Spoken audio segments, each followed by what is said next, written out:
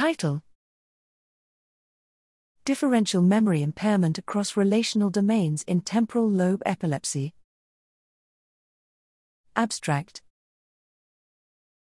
Background: Temporal lobe epilepsy, TLE, is typically associated with pathology of the hippocampus, a key structure involved in relational memory processes, including episodic, semantic, and spatial memory. While it is widely accepted that TLE-associated hippocampal alterations may underlie global deficits in memory, it remains poorly understood whether TLE may present with shared or unique impairment across distinct relational memory domains. Methods: we administered a recently validated behavioral paradigm to evaluate episodic, semantic, and spatial memory in 20 pharmacoresistant TLE patients and 53 age and sex-matched healthy controls.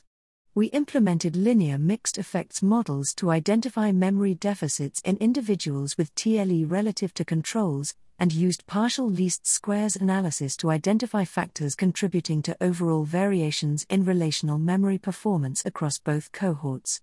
Results: TLE patients showed marked impairment in episodic memory compared to controls, while spatial and semantic memory remained relatively intact.